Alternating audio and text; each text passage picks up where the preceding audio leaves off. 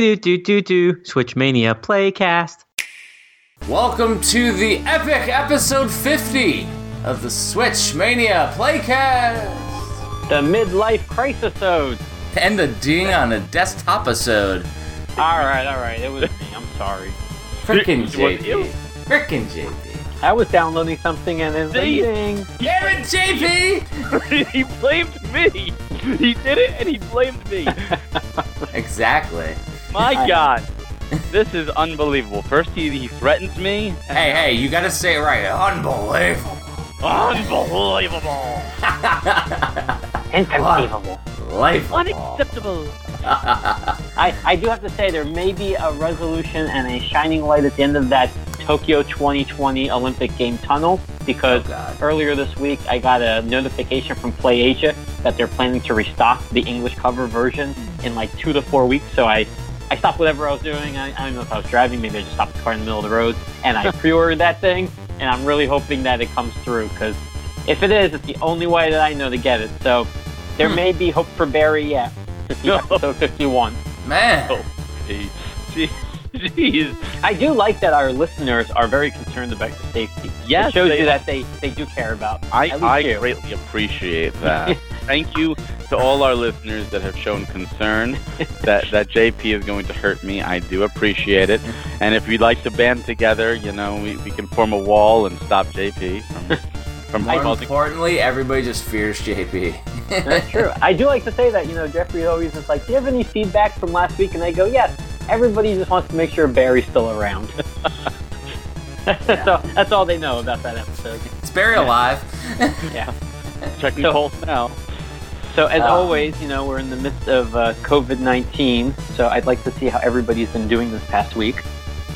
Jeffrey? I'm good. Barry? All right. I want to talk about COVID crap. I mean, I'm good. I've been staying in. Good. Yeah, COVID talk is garbage. Garbage talk.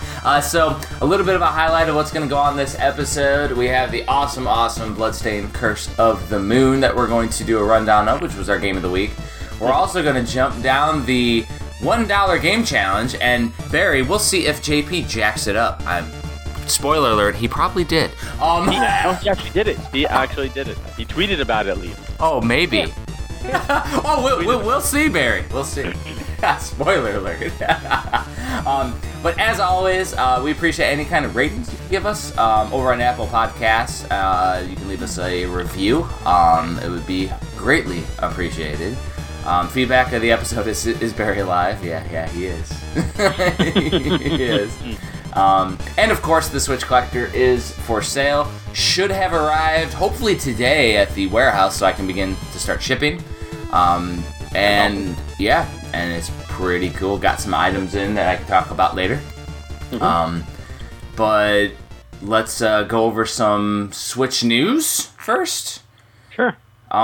First thing that I saw, which I thought was really cool, something I hadn't talked about yet, is that, the Clubhouse 51 game's coming out soon. All of the golf layouts are NES golf courses. Oh, that's awesome. And which is the same as Wii Sports Golf. So it's like kind of a throwback where Nintendo likes to use the same course layouts all the way from NES Golf, which is super, super cool. So that's going to be a cool little tribute to retro games inside of Clubhouse 51 when it comes out pretty soon. I still feel that people are underestimating this game. I don't know why. Like, they're giving it a lot of attention, especially like on social media. There's constantly new videos, rundowns of all the games. I mean, it's funny. You look at the 51 games and you go like, yeah, it's like, toy boxing, like something simple.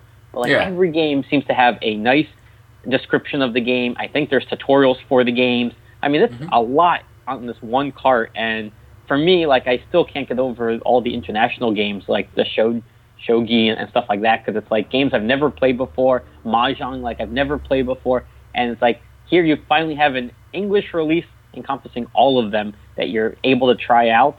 And I think it's just great. I mean, the price point is just super affordable for all these games, and it supports multiplayer up to 4 consoles for certain games. I mean, there's so much in it that I think people are really underestimating it.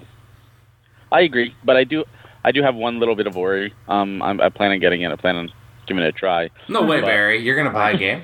Of course. No, but my worry is this. Like you said, there's a lot of bang for your buck. I mean, it's $40 and it's 51 games, so it's less than $1 a game. Mm-hmm. How much content is there per game? Because like Wii Sports, it's 5 games, and it did have some actual content per game, but it wasn't like a huge amount. How much attention is there going to be per game? Is like Toy Boxing going to be just like one match?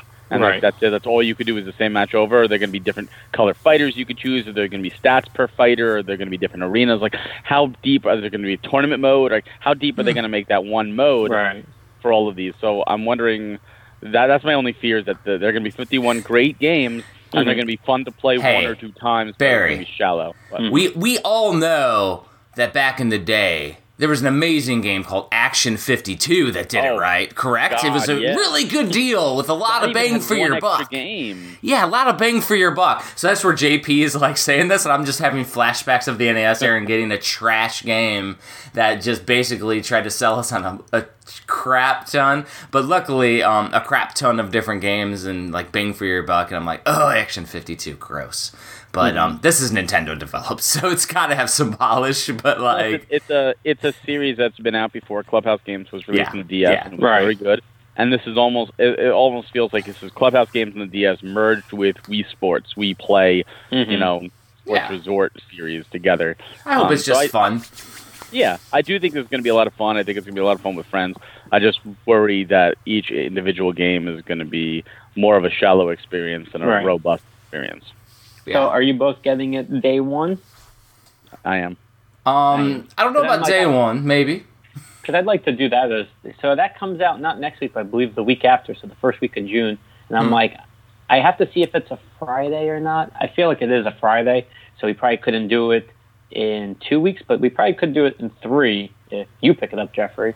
Yeah, I got a reason not to. I think my daughter would like playing it, so I can. And if it's multiplayer, maybe this is the game where we finally all play together. Oh wow! There we go. Novel idea. After 50 episodes, we'll finally start playing games together, like we like each other. Switch Mania or Switchopedia Saturdays, we could all play together. That'd be fun. Works. Okay. JP's like, I gotta work. It's Saturday night at 9 p.m. I gotta work. I gotta do my weekly release post. Man, that could I can make time for you guys, I guess. JP just figured out that we have a Facebook page for the Switch Mania Playcast, which we promote at the end of every episode, but JP doesn't listen because he's on his computer downloading things. So, if you're on Facebook, go to Switch Mania Playcast and give us a follow. After 6 months, JP finally promotes us. We're winners now! You're on the podcast. You're not even on Twitter or anything.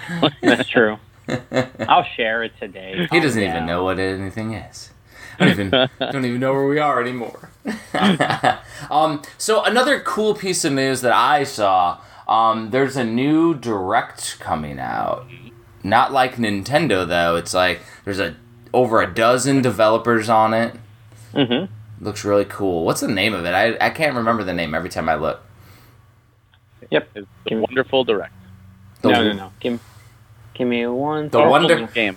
It's a Wholesome Direct, sorry. Wholesome Direct. There we go. The Wholesome game. Are we thinking of 2 different ones then? So let me pull up the one that I have. Yeah, the Wholesome Direct is on May 26th at 1 p.m. Eastern. Yep. And it's going to be over 50 wholesome indie games. Yep. That's the one that's like, it looks super cool. I'm thinking of a different one then. You might be thinking of the NGPX, the new game Expo. So this is, so I started getting like all these notifications about it, but it's the new Game Plus Expo. It's going to have 14 video game publishers and developers from around the world. And I have, give me 1 second, I want to pull it up because I have the list of the announced ones. You have it also? Yeah. Okay. So the one I'm talking about, though, literally says Direct, which is super cool. Yeah, I mean, they have 3. That's more like a Nintendo Direct kind of deal. There's 2 great things happening at the same time, pretty much. Yeah. So, do you want me to quickly talk about NGPX? Okay. So this one is going to be coming on June 23rd. 14 video game publishers come together to bring exciting announcements and connect with fans via an all-new showcase. So this is June 23rd at 8 a.m. Pacific times. That's 11. 11. And we're going to see Acto, Axis Games, Arc System Works, Gung Ho America, Idea Factory, Inti Creates, which is a good company because we'll be talking about one of their games today, Koei Tecmo America, Natsume, NIS America, Playism, Sega of America, SNK, Spike Chunif, and Way Forward. So I definitely think there's going to be a lot of awesome announcements and gameplay footage and whatnot. It's going to be on the NGPX Twitch channel. The full showcase, along with trailers and highlights, will be available to view after the live stream on their YouTube channel as well. It's a grassroots coalition of publishers and developers organizing together for the first time. We hope fans have fun as we take a look at the combined upcoming lineup of games for 2020 and beyond. I am super excited about this. Shows me that when Nintendo drops the ball and doesn't want to do indie directs, that the developers will do it themselves. Well, this is more of an E3 thing. Yeah. This is more of a replacement for E3 for the year, in addition to what Jeff Keighley is doing. The Wholesome Direct is more of a Nindies Direct kind of deal, and that's 3 days after. So, or May 26th. I mean, so that's in 4 days. Also, don't forget June 8th at 3 p.m. Eastern Time, we have Limited Run Games E3 presentation. Yeah. I mean, that to me, I think that's going to be at the top. I think this NGPX is going to be crazy because I'm sure we're going to see some amazing games. Because I know for a fact NAS America, as soon as this got announced, all the individual companies started sending out like the press releases saying, we're going to be part of this, check us out. And in NIS America, they're like, all of our limited edition games that are announced will be available for pre-order right after the show. So that already tells me we're going to start seeing some new titles pop up, I'm sure, for the Switch. I am praying that they start bringing over the Legend of Heroes Trails series. Oh, like going back to like the PSP ones? The PSP ones coming back would be great, and also the Crossbow games. Crossbow games never came over. Trails of Cold Steel 1 and 2, I believe Xseed has the publishing rights to them, so NIS can't. Okay. But Xseed can absolutely and should bring those to the Switch. I mean, they were on the Vita, PS3, and PS4. They can absolutely run on the Switch. They need to bring those over. Well, I'm looking forward to that. I got to start putting all these in my calendar and just making sure I'm not working or they don't interfere with any meetings, because I think it's just going to be just a wealth of information. Like, we can have a whole show just dedicated to probably what's going to be announced. So what about the Wholesome Direct, though, on the 26th of May? Are you going to be watching that, too, at 1 p.m. Eastern? I'm going to, yes, of course. I'm going to try. Can we do... I was going to say, sorry, on Facebook, didn't Jeffrey, you have like a viewing party? Can't we try one of that on the Switch Mania Playcast channel? Yeah, we could try a viewing party. Why not? That'd be fun. Yeah, that'd be great. I'm getting that. Yeah, JP's talking about a viewing party because I did a viewing party for my House in a Hurry HGTV debut on last Sunday that I did. It's like pee-pee in my mouth. It was. Tastes like pee-pee in my mouth. Ironically, I talked with the actual the distributors like after like our production crew and everything, and I'm like, how did that make it through? Yeah. And like there was some other stuff, like apparently there's a montage of me doing like shots of energy drinks like over and over and over again. Oh, God. Like I was like, that would have been amazing. Like I need that. And so we're doing like a side show, or we're doing like watch parties with all the different families that were on it and commenting on each other's videos. So I looked at the camera and I'm like, I need that video like on the watch party. I want me shotgunning energy drinks as a craziness. Like that's ridiculous, man. Well, we learned that you enjoy drinking pee-pee because you know what it tastes like. It definitely tastes like pee-pee. It's sterile and I like the taste. Shannon looks over at me on the couch and goes, "That's the guy on the podcast that you're with?" And I said, "That's the one and only." I need a T-shirt now. It's like, I don't know if I want to say on. You gotta look at your wife and go, "That's also the girl that you were on the podcast with." Yeah, that's true. Yeah, that's right. Yeah. The whole time Michelle was like, "Oh, that's Andrea." I get to see and put a face to the voice now. Oh my god, that stuff was ridiculous. But yeah, it was fun. Lots of crazy feedback, and most of the comments that I saw on their Facebook page was like they didn't like the original trailer or the original commercial, where it's like color, like everybody hates that for some reason, and like I thought that was funny, and a lot of people were like, it's fake. Like, how are you gonna be hunting in a hurry if you already know? And I'm like, I have to move all the time on short notice. Like, I don't know what you're talking about. It was fun seeing London on the show also. Yeah. Oh, yeah. And the Switch representing. Oh, that was so great. I definitely got the Switch on there. That was amazing. They had to put a sticker over the damn logo, but... I'm sure people could realize what it was. Yeah, of course they did. Of course they did. I had to have representation of the Playcast somehow. They wouldn't let me talk about anything. Jerks.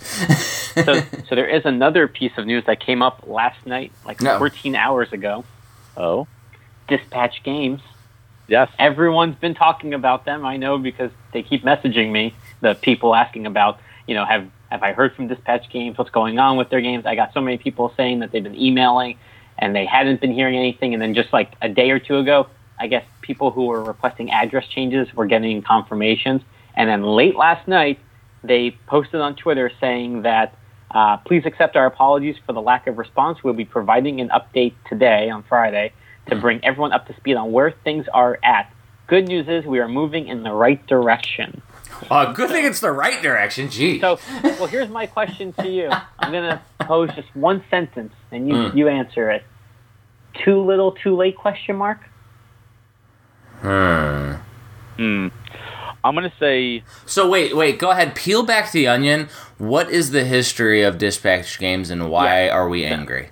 Sure. So, Barry, you fill in if I've missed anything. But essentially, they are a publisher. They put out a few games that have come out in retail. They've done exclusive launch editions on their website. So Penguin Wars, Siberia Delta, they did like special covers and inserts on their store. And then at like Best Buy, Amazon, they did the standard edition.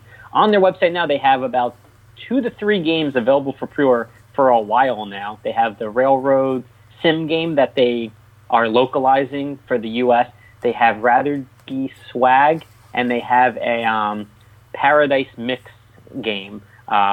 So they've had these up for pre-order. They've had collector's editions available for pre-order, and then they just went radio silent for a good while. Back in March, they had mentioned that, they were, on March 10th, they had given us an update through email that they ran into issues with the suppliers because of COVID and some other things. But then just nothing since March 10th. And we're on May 21st when we heard again from them.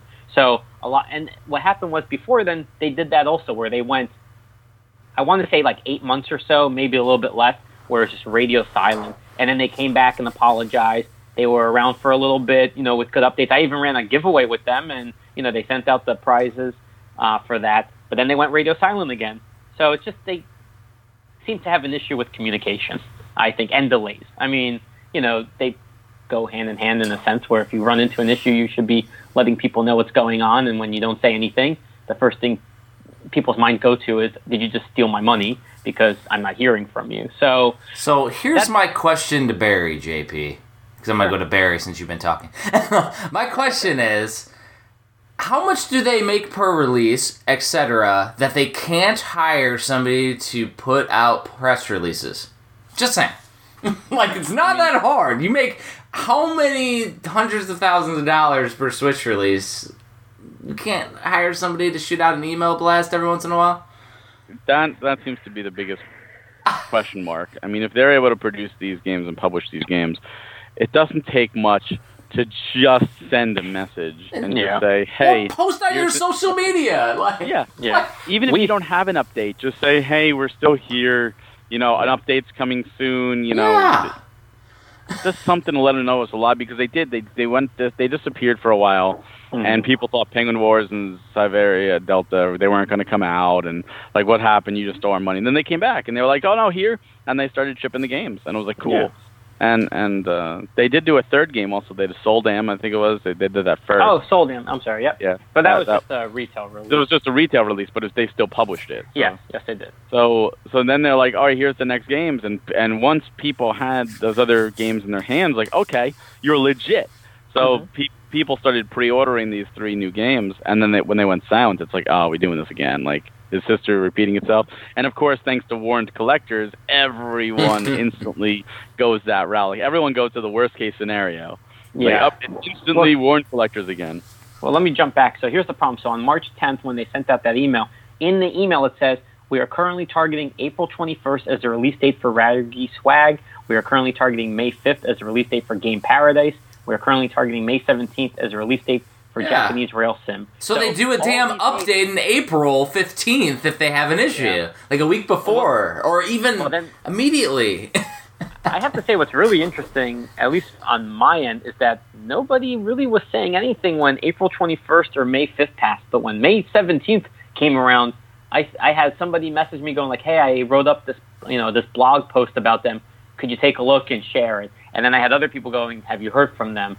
And it's like, I guess once they missed that third release date, that's when people were like, well, that was every one of their games, and we haven't seen anything. So I think that's probably why. I mean, I guess it's good timing now that they are, responding a few days after when they said their last game was supposed to come out. But I agree with you. I mean, I don't need much from a company if there's a delay. Delays happen. Like, I have no problem with a delay. We have enough games. I trust them enough that we've gotten their games in the past.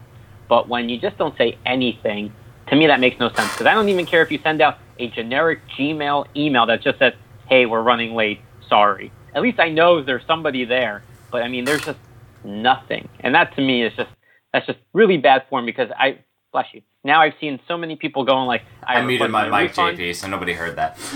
I heard it. I say bless you. It's a reflex. So I muted my mic. I've seen a lot of people now going that they're just requesting refunds. They're done with the company. So it's just, I think it's burning a lot of bridges with people. I mean, in all honesty, just communicate somehow. If they had posted it on social media minimum, like... I'll share it. It'll get out there. You don't have to, post everywhere. You post in 1 or 2 places. Send out an email to anyone on your email list, and to me, that's sufficient. You hear that, companies? JP will be your unpaid PR guy. There you go. I'm happy to share information. I mean, listen, I always try to be very fair to companies. Like, I see things like this. You don't see me blasting them. I will reach out privately and just ask if everything's okay and whatnot, because I want to know. I mean, I have money invested in the company also. I pre-ordered every single one of their games, so it's not that I'm just sharing the information. But at the same time, things happen, and I don't go on the attack. But at the same time, it's worrisome a little bit when you don't hear anything. So at least later today, we should be hearing something, and then I'll share it, and we can talk about what they wrote about in next week's episode. Yeah, I agree. I actually shared their information as well. I saw a Hawk Hellfire say, "Thanks for communicating with us." Oh, I know that guy. And they liked it, and they also liked my retweet because I retweeted their information. So I'm with you. I'm a very positive person.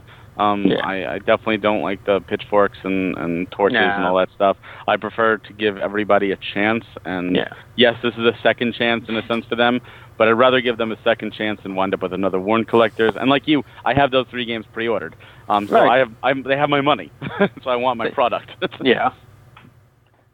Yeah, it's a weird thing. Like, developers, once you start taking pre-orders, they're customers, and you owe the customers updates on production. Like, it's a simple business thing, right?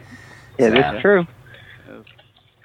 Sorry, guys, I opened my front door because mail came, which means games may have come. Well, JP... my games. We have to keep JP on. We got to keep JP on track because he always wants these episodes to be an hour, and now he wants to do like an unboxing that's going to take 45 minutes. Well, we want the episode to be an hour.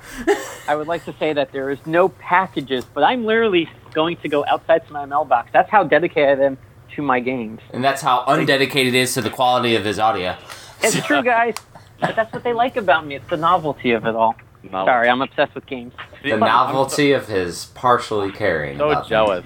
He gets his mail at 10:30, and if I don't get my mail at 4:30, it's a normal day for me. Mine's already outside. I'm just not going outside to go get it because I'd rather. Fair, where I used to live, I eat 3 and 5.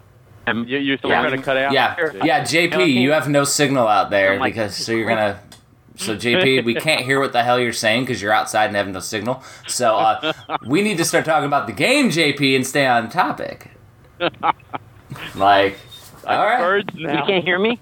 No. No, we heard birds, but not you. We heard birds. We can't hear you because you're not in your house where you have connection. So, was there any packages in there? Can you hear me now? Yeah. Can you hear me now? JP. Switch Player Magazine. JP, I'm going to have to, like, cut out all this and actually edit the episode because he's being so unprofessional as a recorder. Like, he can't even record a single episode. Can't hear me? No, you cut out. I'm sorry. I didn't know this was a big deal. Well, Barry, the next time JP says he wants to keep something to an hour and a half, we'll just remind him that he likes to get up during the podcast where we have to pause everything so he goes to check his mail while we record live. So the mail pickup episode. The mill-sode. Jeez, all right. I know I'm going to get help for this at the end of the episode. You're going to get help through it right now. All right, so Bloodstain. Let's talk about. Can we actually talk about the game now, JP? He's deflecting at this point. Yeah, he's just deflecting because he. All right, give us the card. Listen, people know we are the collectors. At least I am. I have to do this stuff. No, you don't. I'm a collector too, and if my mail came in right now, I wouldn't say, "Hold on, guys, I'm going to go up and get it." I'm going to wait until the playcast is over and then go get my mail. Oh, see, it would have been better if he would have said, "Hold on, guys." No, he just got up and got his audio to get all jacked up in the middle of the Now recording. you're making me feel really bad about doing this. What, being unprofessional on the podcast? Yeah, we'll do that. Yeah. We already know my audio is crap. I can't be that professional. It was actually okay today until you decided to start like getting an ADD and running around your house. Hey, you know that commercial where the guy has the fishing pole with the dollar on it, and it's like, oh, you almost got it. Yeah. I feel like that could be JP could be there. We got a fishing pole with a game on it, and just like keep pulling it up from up. You almost got it. And like keep him entertained for hours trying to get that Little game. carrot. Like he's like, squirrel, I'm gonna go outside while we're recording, and not realize I'm recording a podcast. So shall we actually talk about the game now, JP? Are we allowed to? I mean, we're already halfway to your quota while we listen to your side quest You guys go on show. too much of a tangent, that's all. Yeah, we go on the tangent. I'm talking about Switch news. JP's talking about going to check his mail. For Switch-related products. Mm-hmm. That's a Well, deflection. clearly, here's the fun fact. If you had waited and opened it afterwards, you would have had all these Switch goodies in the mailbox. Yeah. But Carmen was like, nope, if you're going to do it, no Switch for you. That's right. No Switch for you. So, what game did we play this week? Deflection child. Alright, so this week for the epic episode 50, we played Bloodstained Curse of the Moon. It is a 2018 platform game developed and published by Inti Creates. It's a companion title to the developer Artplay's Bloodstained Ritual of the Night, conceived to fulfill a promise for a retro-style game to Ritual of the Night. So it's like an afterthought. Curse of the Moon follows Zangetsu, a cursed swordsman, hunting down demons for revenge, as well as 3 other playable characters, namely Miriam, who's the main character from Ritual of the Night, and then Alfred and Gebel, who's kind of like Dracula. It features 8-bit aesthetic and gameplay similar to the Castlevania games, notably Castlevania 3, Dracula's Curse. Game was apparently developed and created in 6 months, and revealed at a Japanese indie game festival after 2 weeks later, when it was released. Then, right after that, critics found it satisfyingly an homage to Castlevania 3, and some say it was too close, which I do not agree with. And so, basically, this was part of the Koji Igarashi Kickstarter, and literally a stretch goal that was pretty amazing. A lot of people from the original art team from Castlevania, notably Yuji Natsumi, Yuta Watanabe, and Shin Nakamura. A lot of Japanese legendary developers, designers, producers, all involved with this game. And in my opinion, for how close it is to the source material, it's kind of perfectly a evolution of the Castlevania gameplay, and a perfect companion to the other Bloodstained, the main Bloodstained game, because it's like literally we got our, Symphony of the Night, and we got our Dracula's Curse. It's really cool that we got both styles from them. Indie Greats is like perfect to be the developer. JP could probably go into detail on the actual physical that Limited Run Games put out. Yes, they did a regular and a classic edition, which is awesome because the classic is like the silver box Konami NES games that had come out in the past, and you know the names, but the artist for the cover. Yeah, so the cover artist was Tom Dubois or Dubois, like it's Tom Dubois. He was the artist for Castlevania Dracula's Curse. And he did a lot of other Konami titles. He's literally like the guy who drew Konami art back in the day. Yeah, the box was NES perfect. Like it fit in the NES protector that I have. It came with the game, a double-sided poster, a music CD, and then what was really cool, it's the only time I've seen it so far released, was an NES like black plastic sleeve that you would put over the cartridge. They made one for the Switch case with their logo on it, and I think it was just an awesome release. I mean, whenever they go retro, those are my favorite ones. So when this one came out, it was just perfect. So and this really one was also had a variant cover released at Best Buy, where this is like one of the only games that, because it's in my top 5, by the way. It's on my top of my collection. It's one of the ones that I actually double dipped because when I went with the original Kickstarter, they released a steelbook for Ritual of the Night at Best Buy, and backers didn't get it, and I was mad, and I was like, well, I want the damn steelbook. So I went there, and you had to buy a game to get the steelbook, so I bought Curse of the Moon, and they gave me the steelbook. And the Curse of the Moon was like cheaper than Ritual of the Night was, and I was like, oh, cool. So I got a second copy of Curse of the Moon with the variant cover, and I do know, because I've Googled it, there is a variant third cover that has the Tom Dubois art on it that was pushed out and distributed at PAX along with the PS4 version. So it's really, really like obscure that you never see it come up, but there's like a couple of pictures if you Google it on Google that it does exist. I'm sure JP probably has one, Barry. I'll have to take a look. Sure, he has one. I'd love one, but I'm not lucky enough to get one. I'm not special and entitled enough. Yeah, you're not entitled enough yet. But in reality, though, it's Limited Run does that every once in a while, where they will have a special distribution at a convention or something, just to make something fun for collectors. And it's not anything you could have bought online or anything. They did do a PAX one for PS4. Yeah. That I managed to get, but. You're welcome. Yes, and actually, JP is the one who picked it up for me at PAX East. So yes, thank you, JP. See, I think of you. You think of me by when I ask, would you pick this up? You say yes, and I do appreciate that. You know, buddy. And then you held my games hostage for a while. And I personally drove them to your house. I feel like you're leaving certain pieces of my personality out. JP, you got to talk about the home run freaking quarterback pass that he did with all the games throwing them to your house as he sped away before you could look at him. No, I was able to look at him, but apparently, because people are walking down the sidewalk, he bolted like the Flash. Oh my God, people! That's true.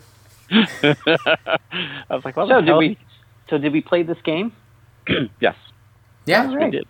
Let's talk about it. Because there's multiple endings to this game, which is the first thing. Yeah. That's crazy. I want to hear JP first, only because we both played it, but JP had never played this before. I think the best part is I actually had to send JP a message, and after he did his post, and there was a piece of the actual whole gameplay he didn't even know existed, like a whole way to play the game, because there's literally like multiple ways to play through this game. There's 3 different ways to play through this game, actually. I only told JP about 1 extra way. 4 if you count the boss rush. Well, no, so like, for example, number 1, you can play the game, and as you go through, you get unlockable characters that you go and talk to. Number 2 is you can just ignore them and keep playing.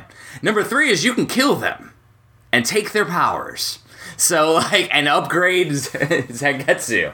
So, like, there are 3 different ways. And then you could do a multiple of killing a couple or fuse. Like there's a lot of different endings, like 7 or 8 different endings of this game, like different ways to beat the game. It's ridiculous. And most people just go and it says press up, you press up, and you get the characters. I actually went through and did a whole death run with this time where I killed everyone as Zangetsu, and his actual powers, they aren't as cool as having other characters and other life bars, but but like it's really cool to play it all the way. And then the final mode you get to play as the super powered up Zangetsu with all 3 characters, and all is right in the world. But yeah, so JP, like, how did you play? Regular mode. I did not know you could opt to not take the characters. I thought at the end of each of the initial levels you had to just add them to your party, so that's what I did. Yeah. But I played it regular through and through, and was able to beat it, which I'm surprised because I'm normally very bad at these games. Yeah. But I enjoyed it. So I played it, the first way where, he doesn't seem to like all the supporting characters, but allows them to come on his quest. So I beat the game, I guess, the standard way that you beat it. The nice JP way. The JP way, and I was happy with it. I thought it was fun. I was ready to play it on easy to go through the other ones because I thought there was maybe 3 or 4 different endings, and then I think when Jeffrey said there's 7 or 8, I go, I'm done. This was a fun game, but the way you beat it is you collected all the characters. Well, Zangetsu at the end sacrifices himself, and then you have to play through with all 3 of the characters without Zangetsu. Mm-hmm. And then after you save him, because he becomes a secret end boss, you fight him. And then after you save him, then you get to play as the powered up Zangetsu with all 3 characters. It's pretty cool. Whereas, if you just walk by them all, I think they come and save you, and then they all 4 survive if you don't collect them all. If you kill them all, then everybody dies. It's classic. That's crazy that they put that much into a Kickstarter backer in a couple, in a few additional item. Weeks. I mean, that's insane. I mean, it's completely worthy of a physical, just with the sheer amount of replayability that it has. Yeah, and I mean, it's 6 months of development too. They threw everything to the wall. It's crazy to me. And little bonus game. We're just gonna do a little bonus game, and then I jokingly said, but this was before Ritual was released, I was jokingly said, well, this is better than Ritual. Because it's completely hit everything I loved about the Nintendo, the NES, and then, took it to, I can switch between characters on the fly instead of having to, wait till the end of each level, or, it's, you just constantly have, the cool upgrades, and there's also a casual mode, so you don't get knockback if you don't want. Did you play on casual or normal? I did normal. Normal? Okay, so you play with the knockback. Nice. That's respectful. I did. I thought I wasn't going to be able to beat it, but, you learn the patterns after, the second or third try. So, to me, I was... Thankfully, the Dracula-type character, I really enjoyed because of his, 3 projectile attack that kind of went in all directions. That helped a lot. Yeah. I would say that the most useless character for me must have been the Wizard. Even though he had a good free spell that could kill non-boss enemies in one hit, his life bar was just so small that, he just wasn't useful for the most part, but he did have some good abilities. I liked the girl. So I would say the girl, the vampire, then Zangetsu, and then the wizard. That's kind of how I played it. So there is a way where you can be a little more strategic, where, because, Miriam, she can... do the Mega Man slide underneath walls, and you get power-ups. Well, if you do the Mega Man slide, then switch to... Alfred, the wizard, you can give him the life bar power up. You can actually, increase their life bars instead, so that way they're not completely ridiculously underpowered. Because there's what is it, the 4th or the 5th world where you have the crazy, you get the super power up the first time for Alfred, and is the 5th world, and then you have the lightning boss, and he's shooting down lightning, and if you can spam him if you have, but if you don't have enough life, you're gonna get destroyed. And then I always switch over to Dracula. I call Gabul, I call him Dracula or Alucard. But you switch over to Alucard, and then you just fly, so you don't get knocked off, because he does this wind thing, Storm Eagle in Mega Man X. I do like that when you're with the wizard and you have I call it the invincibility spell, where you have the flame ring going around you. and you switch characters, it stays with them.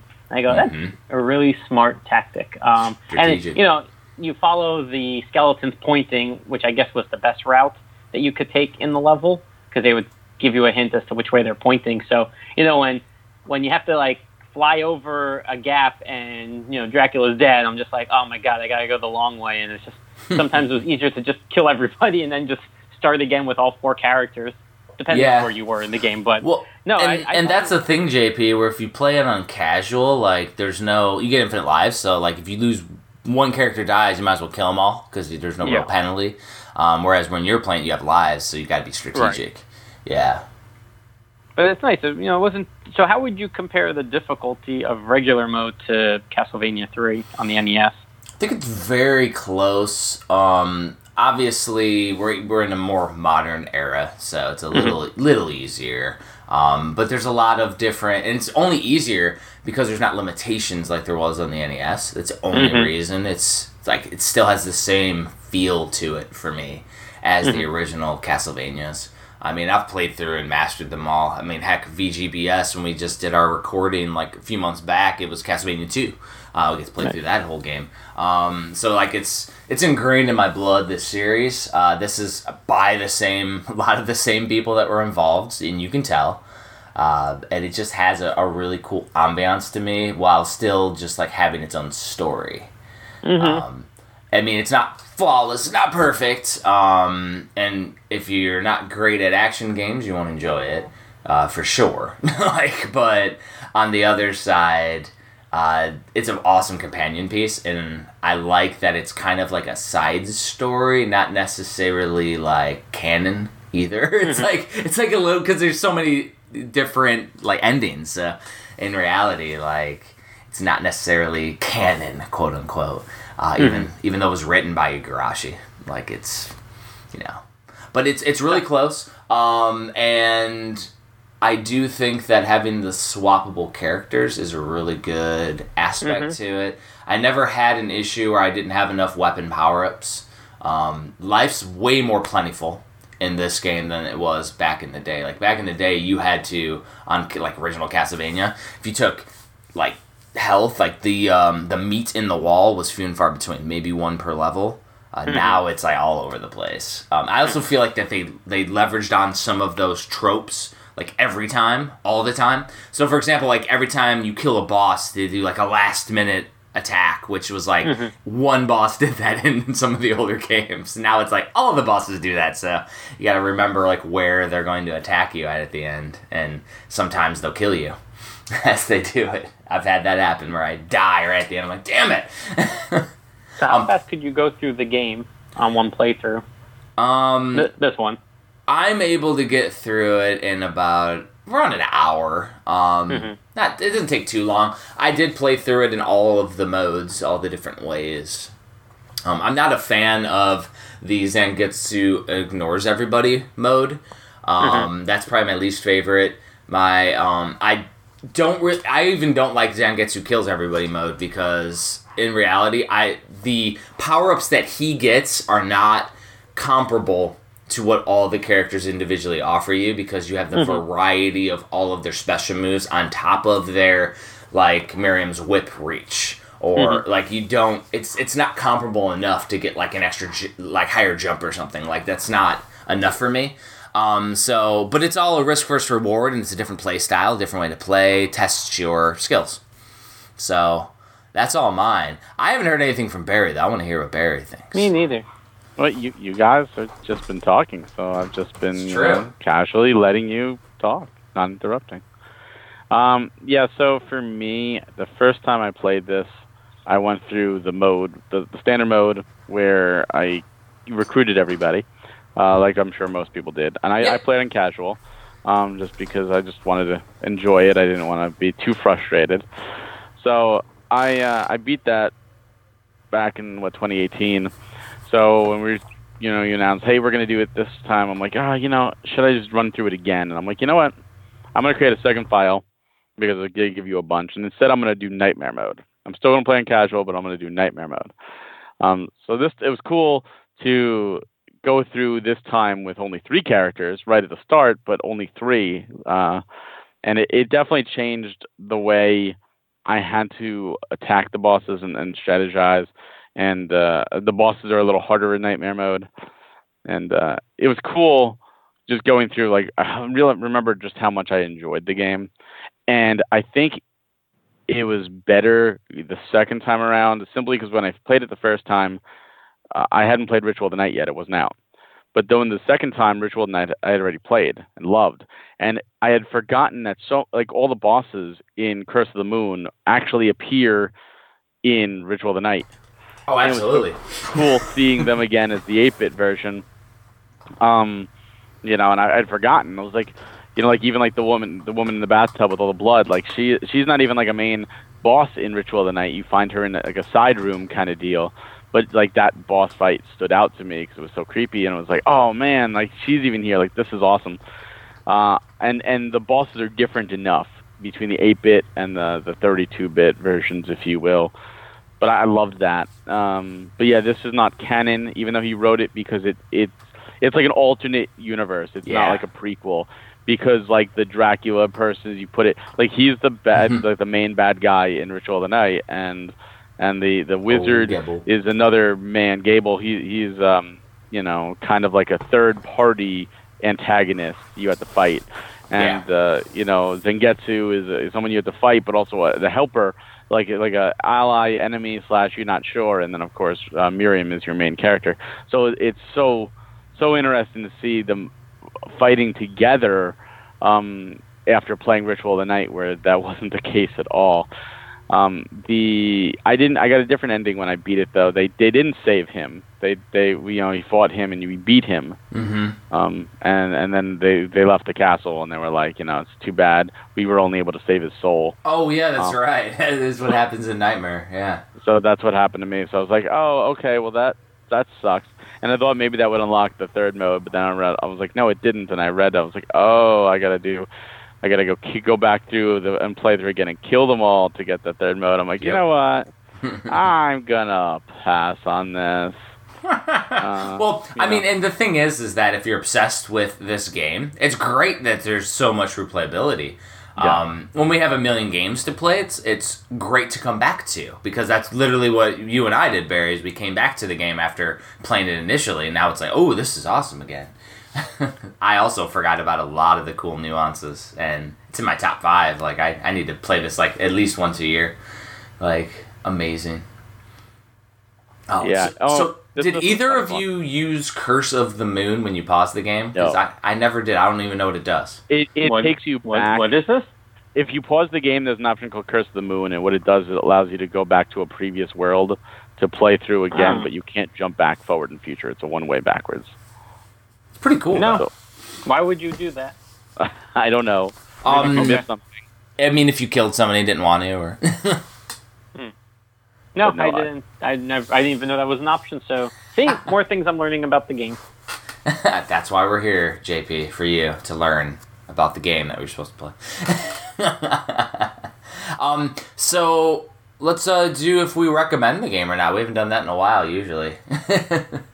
I mean, it's my top 5, so obviously recommend it. It's one of the best retro-style games. But it's really like, we got to use quotation fingers because it's by the developers from some of the original games. So like, it's really retro inspired by some of the original people. I love that it's an alternate universe. I mean, we need more of that. Like, it's just super cool. There's so many million ways to play it. Awesome way to play. I don't know how much it is right now digitally, but like, having a physical copy is awesome. It has an instruction manual. There's the NES version with JP's favorite sleeve that we're trying to get limited run games to make more of. Amazing game. Recommend it to anybody who enjoyed Nintendo platformers and Castlevania. For sure. Like, if anything, I feel like this game is closer to Castlevania 3 than Ritual of the Night is to Symphony of the Night. But I think that might be something we can dig into later in a different episode. By you, JP? Yeah, I highly recommend this game. I mean, I have never played Castlevania 3 Gross. for the NES. I haven't played Shame. Castlevania. Yeah, well, this is this is the truth about me. I have not played a lot of popular games, classic games that, everyone talked about back in the day. So I've tried Castlevania 2. Don't even know if I played Castlevania 1.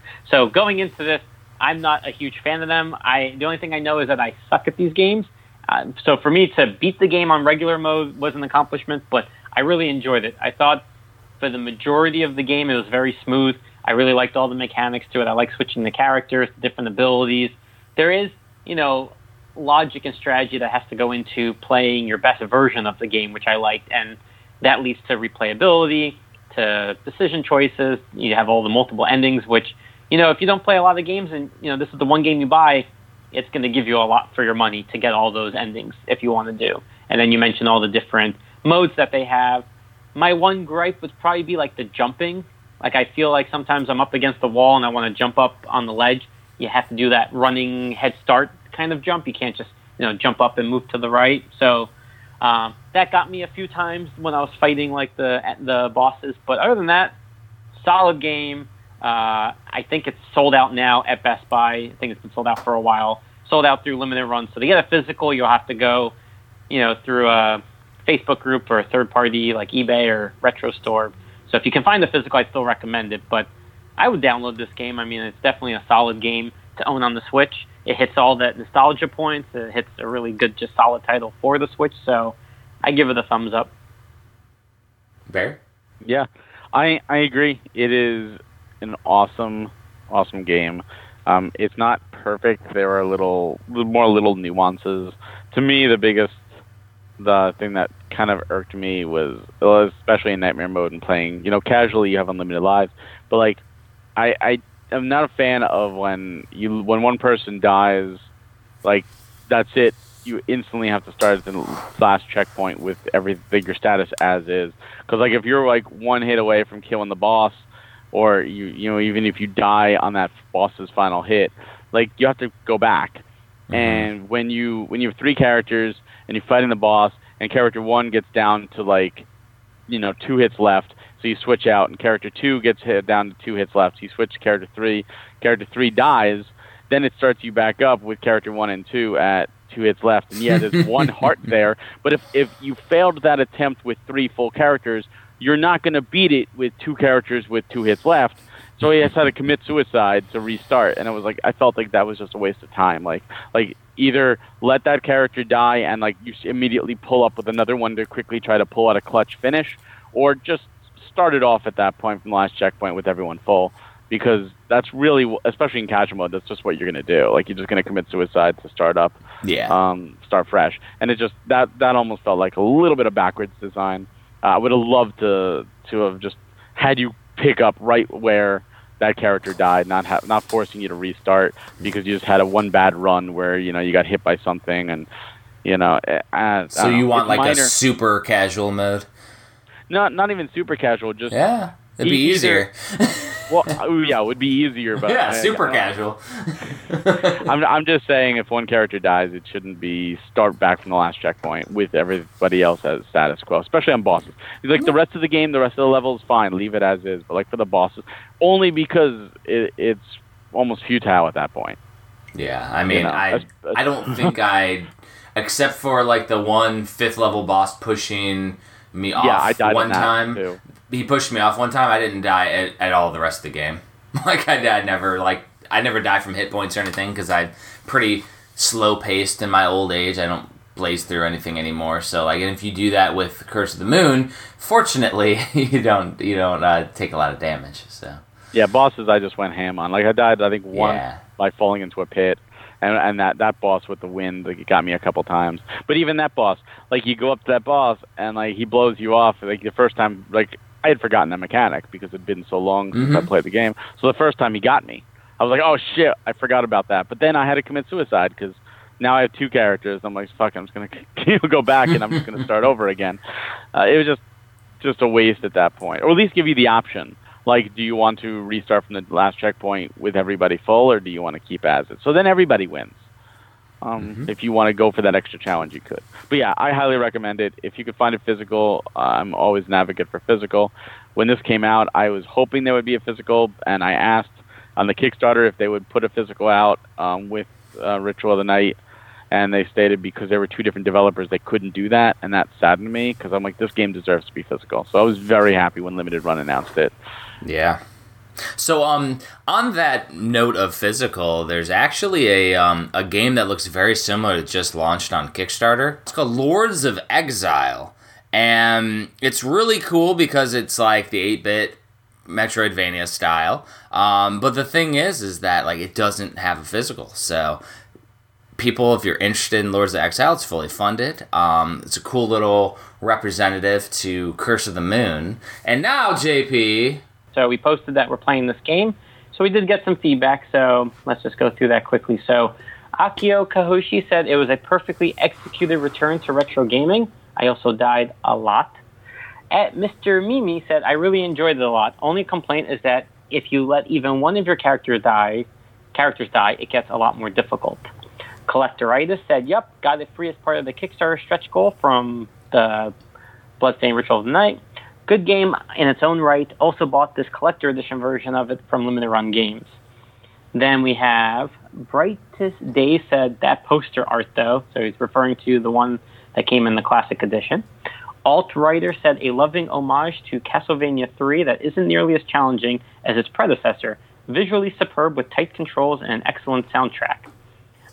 Timothy Omega said, loved how similar was the classic Castlevania. Found myself mostly using Orlok Dracul. Corey JJ said, I love how you can sort the game, the swapping. Jump high with Miriam, switch to Gebel, fling some bats at a baddie normally out of reach. Very smart. DS Lion Gaming said, oh, I have played it, though I'm sad I didn't get the collector edition. Landon Wynn said, it looks like a really cool game, and I regret passing on it originally. Hopefully I could pick it up in the future.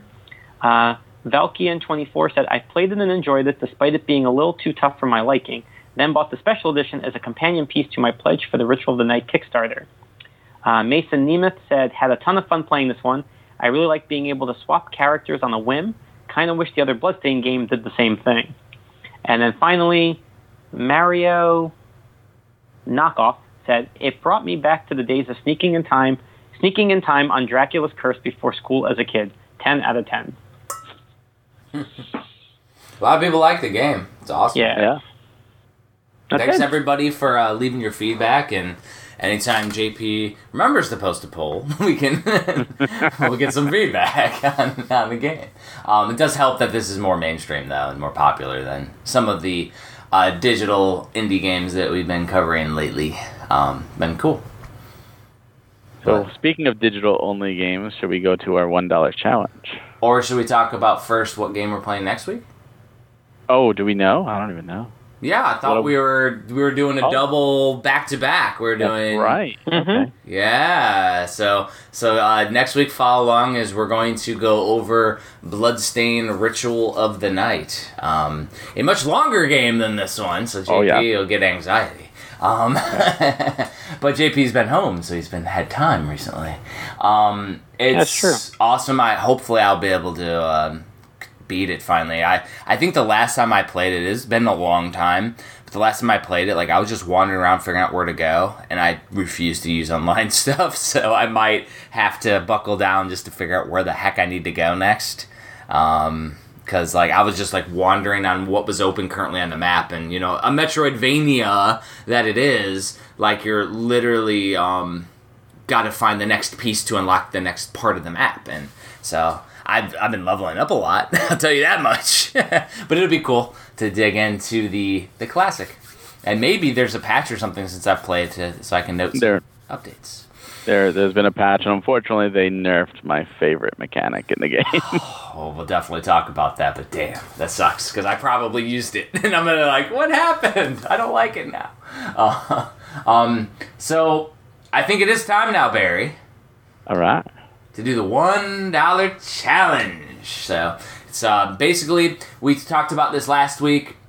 We're all going to go on the eShop every week and see if we can find the coolest game we can under $1. And we're all going to talk about our games and then see who picked the best choice. And sometimes the choices we pick may not be great. Sometimes they'll be great. Who knows? But yeah, the idea is to pull up 3 different games on the eShop that aren't necessarily getting any love, or are under $1 and a good budget title. So go ahead, Barry. What game did you pick up, and also what does it go for, and then what was it on sale for? And it could be general if you don't know the exact number. Yeah, I do. So I picked up a game called Just Glide. It's from Cool Small Games. It was 90% off. It was $1.19, but 90% off brought it down to 11 cents. 11 cents? So, holy cow. So big purchase here. 11 cents. So that's 11 gold points that you used on this. Yes, 11 gold points I used on this. And I kind of want them back. So this amazing. Game you play, what is it? So you play as a paper airplane, and this is pretty much Flappy Bird, but instead of pipes, there's rings to go through. Oh, really? And there's meteors to dodge, and there's some interesting mechanics where they have rain, and when the rain's on top of you, it's harder to go up. But then there's umbrellas you can fly under where things return to normal. But it tricks with you because you're rapidly hitting A to stay up, and then you go under an umbrella and you shoot up into the bottom of the umbrella and crash. And it's like oh man, it totally screws with you. But you do collect coins. And then you use those coins. They stack. They save. So if you get 50 coins and you die, you retain those 50 coins, and you could use those to purchase other paper airplanes. I didn't get enough to purchase another paper airplane, so I don't think they really control any differently. I think it's all cosmetic because it's really the game is just push A. That's all my. There's no weirdly though, did you know that there's a Nintendo homebrew game, an old one? It's called Glider. And you do almost similar in 8-bit. Weird that same deal. Collect coins and this type of game isn't exclusive to this. I mean, even I just went through the Life is Strange games, and in the the Captain Spirit game, there's a little mobile game called Hot Dog Man, where it's the exact same thing, and you have to play that for one of the objectives. It's bad when they can't sell it for $1 or something, so they have to drop it down to 11 cents. 11 cents. So yeah, it's definitely an interesting title. It looked cool from the picture. I'm like, oh yeah, this looks kind of interesting. I love Pilot Wings. I love going through that. So maybe I'll give this a try. And then when I started, I'm like, oh, it's Flappy Bird. So I played it a few rounds and said, I don't even know if I got my 11 gold coins worth. So I would not recommend it unless you really love Flappy Bird and really love this type of game. And this is, the whole time I was playing it, my wife and I looked at each other and we were just like, you know what? Robot Unicorn Attack would have been so much better on the Switch because it's the same type of endless runner type of thing. Oh, yeah. So I was like, I would have preferred to play more of that. But no, this is my choice. So for me, I went with the game that was regularly $5. It was on sale for 79 cents. It's called Adrenaline Rush Miami Drive 79. That's the game I chose. So basically, it's a little 3D game, racing game. Even better than yours, Barry, you don't even press a button. You just steer. I wish I could have steered. You just steer. So I can steer, but I don't press any buttons. But literally, you're driving a muscle car or a sports car, running from the cops. Literally, it is Burnout. Like Burnout Revenge. It's just the normal mode where you crash, not crash mode, but where you're driving. There's no race though. But you're literally just driving, you crash into stuff, you collect coins. There's power-ups like the ability to collect more coins or get a shield. There's different traps that pop up, oil slicks, different barriers that you have to dodge. And so each level, because it also has RPG mechanics where you can level up your cars, and leveling up your cars you get new cars. Basically that's all it does. So you get to level 10, you can unlock another car which you pay coins for. But each level has 3 different goals. One will be crash into or take out 6 taxi cabs, and then the next one is get 2 shields, and another one is collect 160 coins. If you go over to oncoming traffic, just like in Burnout, you can like dodge and get near misses, and it builds up this fire meter at the bottom. If you build it up all the way, it does this coin rush thing where like about 50 coins rush over to you. It's very basic though, because as far as I'm tracking, there's only like one quote unquote track, even though there's different like day-night cycles and stuff. But for what it is, it's actually super addicting. I was like playing the heck out of it, just sitting there. Like while my wife was playing Animal Crossing, I'm just sitting there doing that. And there's a few different soundtrack things. It's almost like Interstate 76 back in the day, so it's probably why they have Miami Drive 79. A little bit of a throwback to that old soundtrack. It's like old school, like like classic music, like you're driving in the 70s, which is pretty cool. I only got to unlock the second car, or maybe the third car. It's like a muscle car with like fire on it, and it's pretty cool. And so each car you unlocks a new ability, so you collect more coins. It is the third car that I unlocked because it's oil slicks is what it unlocked. So like the oil slicks don't affect me as much for the new car. Either way though, super cool, fun game, worth 79 cents. I'll say that. $5, not so much. I wouldn't pay $5 for it because there's no variety at that point. And there's enough there to where I can pop it in for every once in a while and just play through a couple levels. Some of the different challenges, though, are iffy. Because, like, if it says get 3 shields and you only come across 1 before you crash, because, like, what you do is you go through the first section and then you hit a speed-up zone. And then you get to the second section. The second section is where you have a couple power-ups, but those can, like, disappear and do some random stuff. And then, like, the third section starts to get chaotic. So you don't usually come across more than, like, 2 power-ups. Fortunately, you can, like, buy progression with coins. So, like, that's what I had to do with a few of them. But overall, though, I'd recommend it for the current sale price at, like, 79 cents. Definitely a cool game. JP, what did you end up getting under $1? So I did a game that you had mentioned in the last episode, which was Biolab Wars. Okay. It sounded cool. I think at the time you had mentioned it was only 49 cents, or I had been shopping the deals and I saw it was only 49 cents. Mm-hmm. So I picked it up. And so it's by Colibri Game Studios, published by Forever Entertainment. They also help publish the new Panzer Dragoon. They do a lot of games. And it's really cool because it's a throwback to the 8-bit run-and-gun, like Contra-type games. It takes place in New York, 1985. The only intro that you see is a very short cutscene where you see like a bomb go off in New York, and then all of a sudden it cuts to the general going, "The pumpkin head has failed. Call in the mercenaries. They're still hiding in New York, the bad guys." So it then takes you to the main game. You can choose from 3 characters, so it's a guy, girl, or a dog in a robotic suit. So of course I played as the dog, who I believe his name is Teddy. Puppy power. I don't know. Yeah, they all have the same abilities. Essentially, you can shoot left, right, and then you can get power-ups that'll shoot upwards as well. And it's literally just that. You go left to right. You're fighting, enemies coming on the screen. As you're going, you run over or you kind of like pass over these power-up health refills. So you have a lot of different attacks that you can do, or a lot of different guns. Mm-hmm. And it's really fun. I mean, the music right from the get-go is just awesome. I mean, it really just hooks you in. The levels are not that long. I mean, there's 7 stages with 3 parts to each one with a boss fight at the end. You probably could beat the entire game in 30 minutes or so. Like, it's not a long game, but it keeps track of your high score. So if you do lose all your lives, though, you don't get to continue. So you have to start all the way over. Okay, I mean, I will say, like, playing it,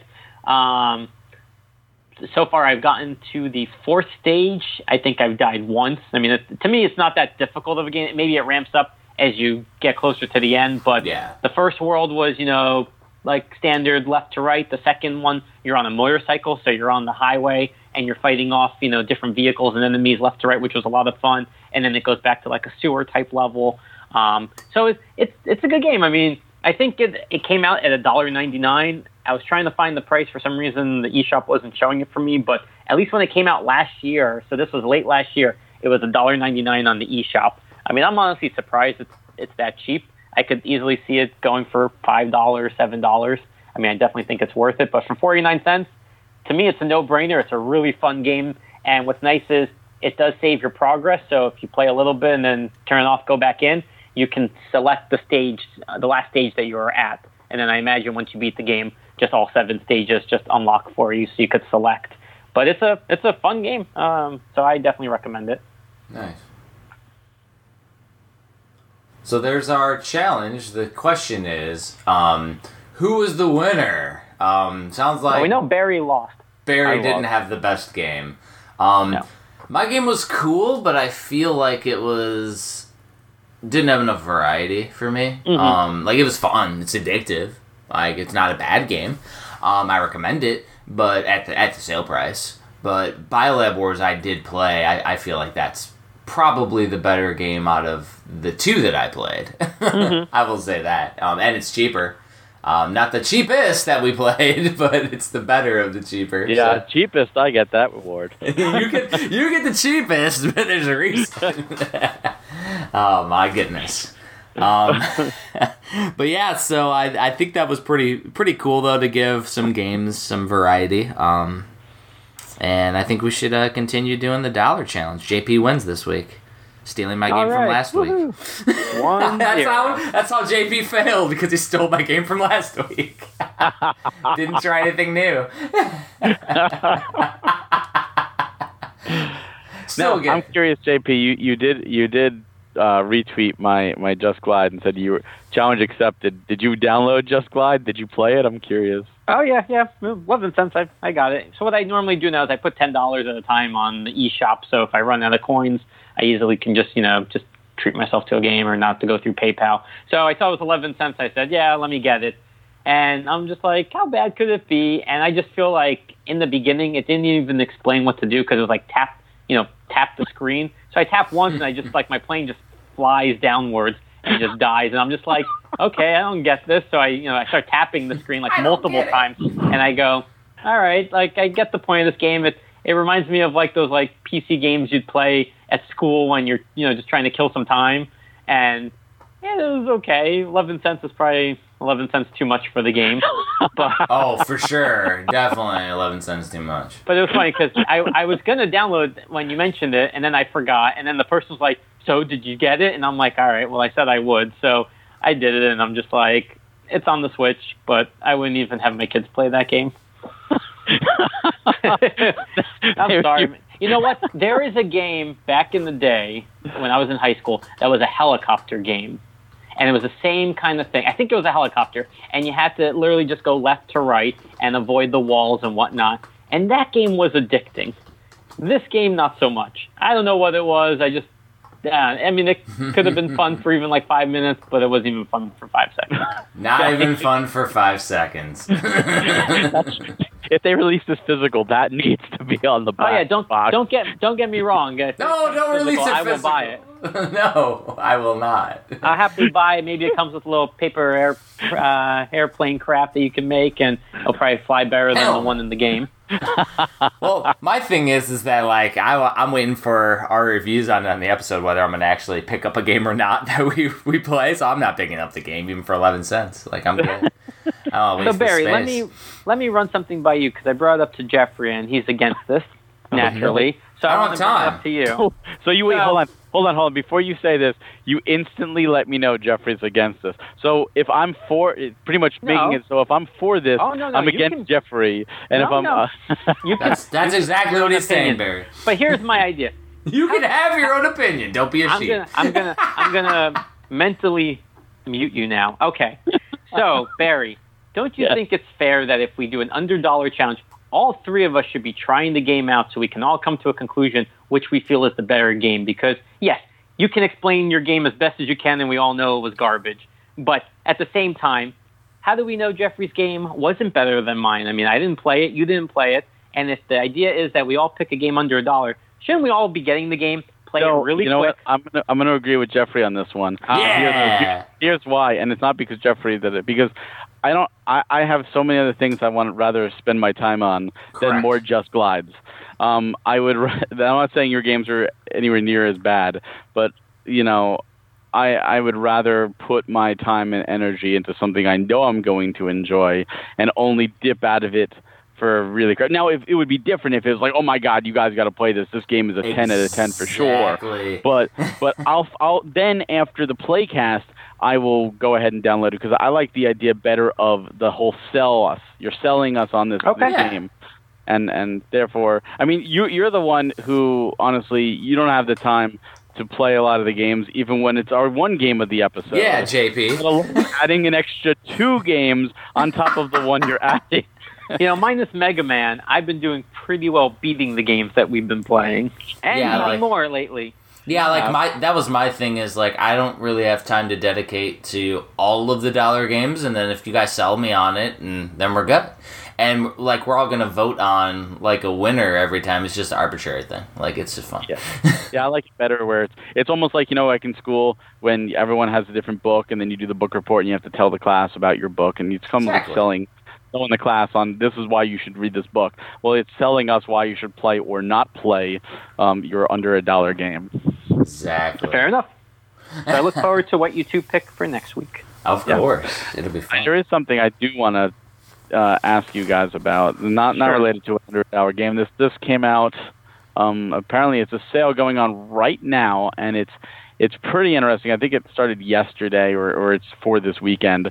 This is the first time ever GameStop has run a sale, buy 2 free on pre-owned games and new games. The first time they're doing. Is this a sign of desperation, or do you think this is a good move, or will you be partaking in this particular sale? I mean, it's definitely a sign of desperation if they're doing it on new games, because they're going to lose their butts particularly. I did notice that a lot of first-party games aren't on it. Makes sense, at least for Switch. But the thing is, it's a sign of the times. If they're doing heavy cuts and heavy discounts, like, it's always a thing where we need to garner more sales. I mean, I think it's cool that they're doing it, and, they're just trying to make sure people are still shopping at GameStop. What do you think? Yeah, JP? So 1, desperation. 2, I still think COVID-related. People aren't going out as much. I mean, you are buying games online, but I think it's try to generate business. 3, Target has done this in the past. They have done buy 2, get 1, and they only sell the new game. So it's not that we haven't seen this before. First time for GameStop. You have to compete somehow. What is interesting, to answer your point, no, I'm not going to be partaking in it mainly because I'm just buying Switch games and I have them all. But what is cool is that outside of the first-party games that are excluded, all the recent ones that came out even as far as last week was part of that sale. And I'm thinking like, it was one of those times where I didn't buy everything day one. That would have been a really good sale to take part of. When does it end? On Monday, or is it going further than? Well, the Memorial Day sale is from the 22nd to the 25th. 25th. So the 25th is a Monday, which stinks because on the 26th, like 3 or 4 games for the Switch come out, and that I would have done. But unfortunately, it's not on the pre-order. So for me, it's nothing that I'm going to do. Am I going to use it, Barry? Yes, because there's a lot of games I don't have. I've been meaning to buy Astral Chain and Daemon X Machina, so both of those are on there. If they're not on there, cool, but like I have a list of like over 100, maybe getting close to 200 games I need to buy. So like I'm going to buy at least a triple pack and get one free, like that way. Yeah. And honestly, like if I can get those, we need to talk about them in Playcast, so that's cool. Yes, great games. I'm not, so far I'm looking through, I'm not seeing those. I didn't search. I'm just looking through Switch games. Yeah, I haven't went on the site yet. 2 is there, though. Xenoblade Chronicles 2 is there. Final Fantasy X, Dragon Ball FighterZ. I mean, there's a lot of great games. Darksiders Genesis is on there. Final Fantasy 12. Tales of Vesperia. I do not see... The only first-party type game I saw was Mario and Sonic Olympics. I don't have that game either, but I don't really want to play it that badly that I got to get it. CTR is here. I mean, there's a ton of great titles on this list. Troll and I is there. Ooh, that's our game of the week next. Axiom Verge. How is it not sold there. out yet? I don't get that. Hey, Azure Striker Gunvolt Striker Pack is there. Ooh, Hat Soldem is there. We were just talking about that. Yeah. So no, I don't see any Nintendo actual titles. Hey, MotoGP 20 is there, the download only card. Oh man, I got that already. Well, I do like that the recommended for you already pops up all the first-party titles that you can't add to the sale. Like, if you just scroll down on the page, I just went to the page. Oh, yeah, recommended for you, yeah. Of course it does. Like, you can't do it. It's like, really? But no, so it looks like Mario and Sonic is the only, like, actual Nintendo-style game. But there's everything else. There's a lot of great... Oh, Mario & Rabbids is there. Mario & Rabbids is part of it, too, because it's Ubisoft. Yeah. So Mario & Rabbids is there. So and Mario and Sonic is Sega. Monkey Ball is there. So yeah, no Nintendo title, but pretty much anything that's not a Nintendo title. Oh, those a-holes. Hey, I just looked at Astral Chain, and it showed the sale, and then it refreshed and got rid of the sale thing. It's like Overcooked and Overcooked 2, the 2-pack is actually here on this for new or pre-owned on the sale. That was like a hard game to find for a while. Why does it do it? The Overcooked and Overcooked 2-pack, like all in one card. That's on here and pre-owned. I'm saying that I don't like GameStop's website, because if I type in a Switch game and go to it, like Daemon X Machina just went to it, it shows it and then it refreshes and gets rid of the sale. If I'm fast enough and click it, does it give me the sale? I don't think so. No. Also, one thing I've seen is a lot of people who took part of that used one that they had, where you buy 4 or 5 games and it's like $5 a piece or something. It was a ridiculously cheap used game sale, but so many people were posting pictures, and like half the games were missing the cases. Yes, I saw that. It was terrible. And I'm just like, that is too much of a risk. I'm like, I'm not going to go back to the store to try and return it, and trying to get like a return label is a nightmare. So I would do new, but of course with new, probably half the games aren't going to come sealed. Yep. So if that's something that's a factor to people, then you're taking a gamble. But no, I mean, listen, you buy new games and you hold off and don't buy them on day one, now's a very good time to pick them up. I just don't like that they're just like picking and choosing like stuff. And first time ever they've done the selective buy 2 get 1 free. Not really. Like first time they throw in some new games in it, but it's so selective that is. It's just first party titles. Although didn't I see Xenoblade 2? I saw Xenoblade 2, so I guess that is one exception. Let me see if that's still on the list. I'm gonna see if the other, because I don't. Yeah, Xenoblade Chronicles 2 is there. I don't have Torna, the Golden Country, so. That's a great game, and that's not on it. Of course. No, Xenoblade Chronicles 2 proper is, but Torna's not. Yeah, and I could use Torna. So, yeah, no, I'm not going to get the all-new prequel story. Sorry, GameStop. I guarantee you, though, I'll find 3 that I need on my backlog. Like, there's a ton. And, I mean, I didn't even get any Switch games in this week, so, there is that. I did get in something cool, though, guys. What'd you get? I got in my 3 manuals from our guy. We're not going to do a proper review till everybody gets them. But yeah, I got them in. They're cool. We'll go in detail, though. Like when... I also got in my cards for the Switch Collector. So the created cards, there's 39 cards plus a promo card. For the Switch Collector Volume 1, I had people ask me, how do you get in there? It's like, well, go to the Kickstarter. It shows you how you get onto a card. To be a contributor. And then there's a couple of awards that, like the best collection of year 1 that's been posted, best fan art, and a history card, which was the Switch launch. So that was pretty cool. Got in some black box challenge, got in the actual boxes and box protectors. So I got a lot of stuff in, along with what JP just got in during his live mail run. I got in Switch Player issue 40. Mm-hmm. Well, what kind of cool stuff did you guys get in, since I get in nothing cool Switch related? Like, besides for stuff that I'm making, which is cool. That's cooler than anything we're getting. Do you want to go first, Barry? All I got in, because mail has been ridiculously slow, and I did not get some of the cool stuff you did, or maybe today will be the day.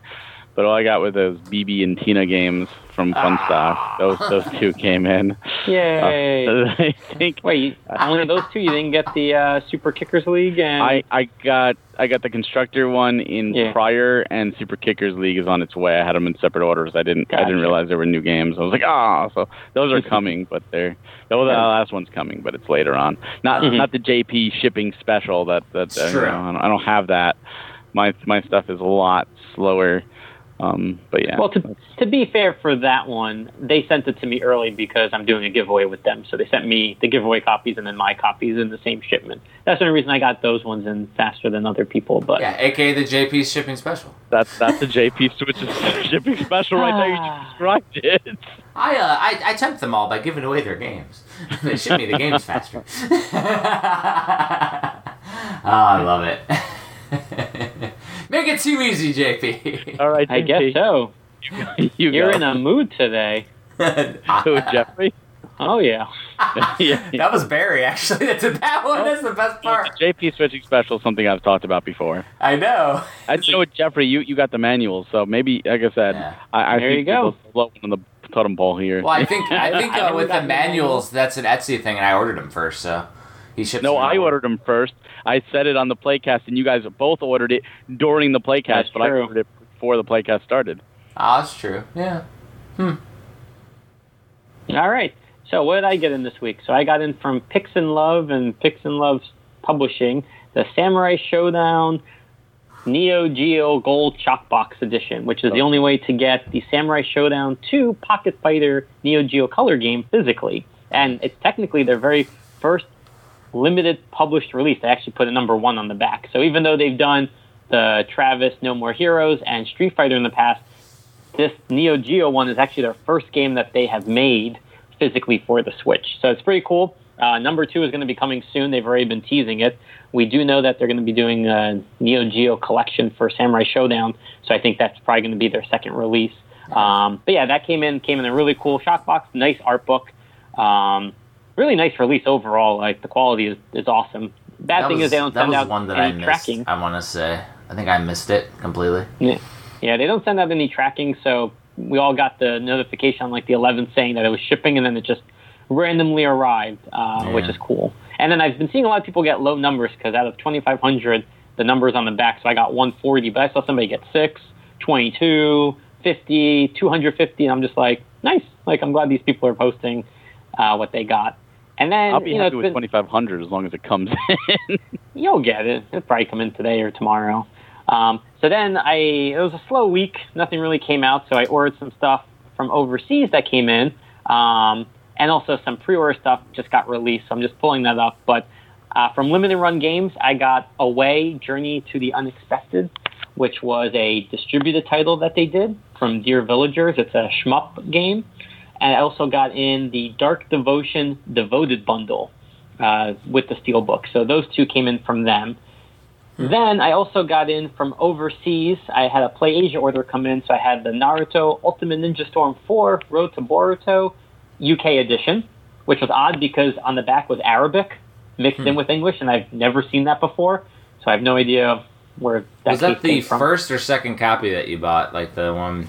Second. My first one still hasn't arrived, and that's from Shop for Megastore. So Yeah, I my think first one too. I don't doubt, it's anything on their end. I think it's just our USPS, but I just want to make sure I got the game, so I had credit. Well, and Shop I for got it. Megastore is coming out of Europe, though, right? Like, Yeah. So I Which is why saw I'm a having lot delays. of. Yeah, I saw a lot of emails from different releasers, like on Retro Gaming side, that says that the European shipping right now, like they're just not shipping out to the U.S. in a lot of cases, whereas Japan is. Yeah. Japan, so certain certain methods out of Japan are not shipping. So I think like EMS mail, they're not shipping to the U.S., but if you're still doing like DHL through like Amazon Japan or like through Play Asia, they use DHL and FedEx, it's still shipping. So that's why for B-side games, they have a notification that they're not shipping to the U.S. right now. So they're just holding your pre-order. So I guess it depends, but because they're honestly, not. It's like basically some developers aren't willing to offer shipping options because they want to go with the most affordable option, so they don't bankrupt themselves as a company. Like that is a reality for some companies. So that's why you wait. I'd be fine if they had held off because I'm just like, they don't. I like Shop for Megastore, I highly recommend them, but they don't send tracking, so I just have no idea where it is. It could be one town over, it could be arriving tomorrow, but it just stinks because they wouldn't even be able to track it. So for now, the two games that I ordered from them, I just bought elsewhere, and then if they come in, I'll just sell them at a discount to people. So I got Naruto in, and then I got two Japan-only games just to start building that Japan-only collection. So I got Billion Road, which did get a physical in Japan but doesn't support English. And I got Winning Post 8 2017, which was one of the first-year titles. So I picked those up. And I think that's everything that came in. I had another game supposed to come in today, but of course it got delayed. So I'll talk about that one next week. I actually, speaking of tracking numbers, I actually got an email, because it goes back to last week's episode. I got an email from NG Dev Team. And Krautbuster is finally shipping. So it wasn't, like I said on the episode, it wasn't 2012. It was actually 2017 that I pre-ordered the game. That's a big difference. It's only 5 years, not 8 years. But yeah, still, my daughter was 3. Now she's going into 3rd grade. Wow. But yeah, so it should be shipping soon, and I looked on the thing. I had to change the address 4 times, throughout the last 5 years. Jeez. Yeah, it's insane though. But at least they're shipping, which is really cool. Now you just wait another month till it arrives. Correct. It's gonna take forever. I don't know. Give me a tracking number and we're good. Didn't your email have other information as well? What do you mean? About another game that they're going to be doing? No, it didn't have any Gunlord on this email. Gunlord X. Oh, that wasn't the same email that gives you a heads up about it? No, I know I definitely forwarded that over to you. I thought that was part of the email. No, that was a newsletter that I sent to you. This was actually this morning. They sent me confirmation. Yeah, Barry, I don't know if you know, but the Gunlord X that they have been announcing, there's only going to be, I think, 999 copies of the limited edition version. What's the difference between the limited edition? It's going to be a different cover. This is what they told me, a different cover, and I think some pack-in goodies, like stickers or something. I don't know what else, but the cover is going to be the biggest thing. Yeah. When is that going up, though? We don't know. We have no idea. It was supposed to be May, and now we're on May 22nd. So I reached out to them. They said they were still working on it. Still expecting a May time frame, but I checked their site multiple times a day and their Twitter account, and just nothing. So hopefully it's not going to be one of those. It's live now, but it's going. I think it's going to go fast. They're notorious for just throwing stuff up on their site and then letting people know in an email blast later. So I would just monitor, honestly. Yeah. Because that's how it was with the Neo Geo stuff. That's how it was, and stuff goes in and out of stock real quick on their site. I hope it never ends. This whole thing never ends. It never does. It's always stressful. Is that about it, or JP? Do you want to go over what's coming out? Yeah, there's some stuff that actually popped up this week, surprisingly, which was yesterday. What the Golf is getting a physical release through I Am 8-Bit. So they announced it at 1 p.m. Eastern Time on Thursday, and then it went live at that time. There's 2,500 copies. On their website, the limited edition is going to have an exclusive cover with interior art and stickers. It's $35. And at Best Buy right now, you can pre-order the standard edition that has no interior art and no stickers. So is it the same cover? I don't know. I don't know, because the reason I say that is that their other game, Kentucky Route Zero, also popped up on Best Buy this week, and also on Video Games Plus in Canada's website, and it said exclusive cover. But they don't show what the cover is because there's no final cover yet for either one. So I don't know if when they say exclusive cover it means the one without interior art. So you say that the limited edition is going to come out, but it's already available for pre-order. I pre-ordered it. For What the Golf? I already pre-ordered the limited edition. Yeah, it went live yesterday at 1 p.m. Yeah, we said it's going to come out. It's available for pre-order. There's only a few copies, a couple thousand. So. Yeah. I got mine. Okay. So I Am 8, but then we also have Strictly Limited Games. They announced their next game, which is Bite the Bullet from, brain fart. I've played with them at PAX. I'm trying to just think of who the developer was. Mega Cat Studios, my bad, and Graffiti Games. So Bite the Bullet is going to be their next release. They always do it on the last weekend of the month, so it shouldn't be this weekend. It should be next weekend. They'll have a regular and a collector's edition, and they're going to be announcing the collector items later this week or later next week before I go back pre-order pretty goes far up. with MegaCat. Like I went to conventions with him, shared a table with him at not PAX, over at MagFest a few years back. Like a couple years in a row, we shared tables. Guys are super cool. They work on like VR during the day and retro stuff during the night. Like that's kind of how their business model is. It's cool seeing their second game get physical. Like their second game to get a physical, with Coffee Crisis being the first. Yeah, they did a lot of the limited edition items back in the day in-house, so I'm wondering how much they actually take care of themselves. Bite the Bullet looks like a Contra style, so that's cool. So, but they would say it's roguelike, so like, Yeah, it's really interesting because I got to try it, and the whole concept is, you're running gun, you're shooting, you're eating your enemies, and you're eating like power-ups, but you have to be smart about what you eat, because the more you eat, the fatter you get. And when you get too fat, you can't jump and you can't move as fast. So I was playing it at PAX East, and plenty of times I just, I ate everything in sight, and it got to the point where I had to like literally wait as he's like sweating it off because I just couldn't make the jump. So there's going to be a lot of strategy to this game. It looks a lot of fun. It's funny. You do know that that's a throwback to a Famicom game, right? No. Like Yumi Penguin Monogatari. It's a Konami game. And you literally are a penguin. You get power-ups and you get fat, and then you can waddle around and can't move and you can't jump. Like it's the same deal. That's a really fun game too. So I like that there's like a little tribute in there to a classic Family game.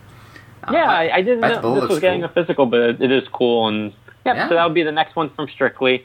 I'll be pre-ordering that one just to support James and the MegaCat crew. Nice.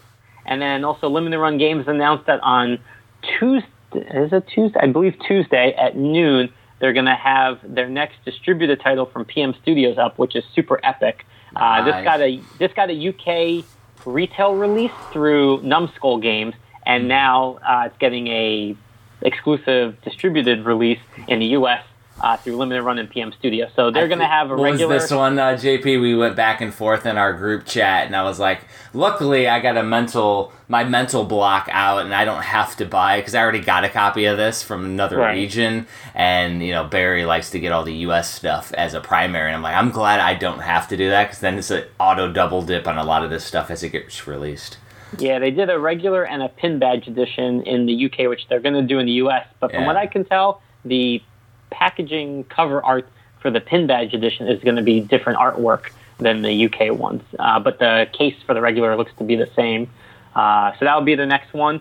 And then Super Rare Games also teased the reveal of their next game, which will go probably live for pre-order next Thursday.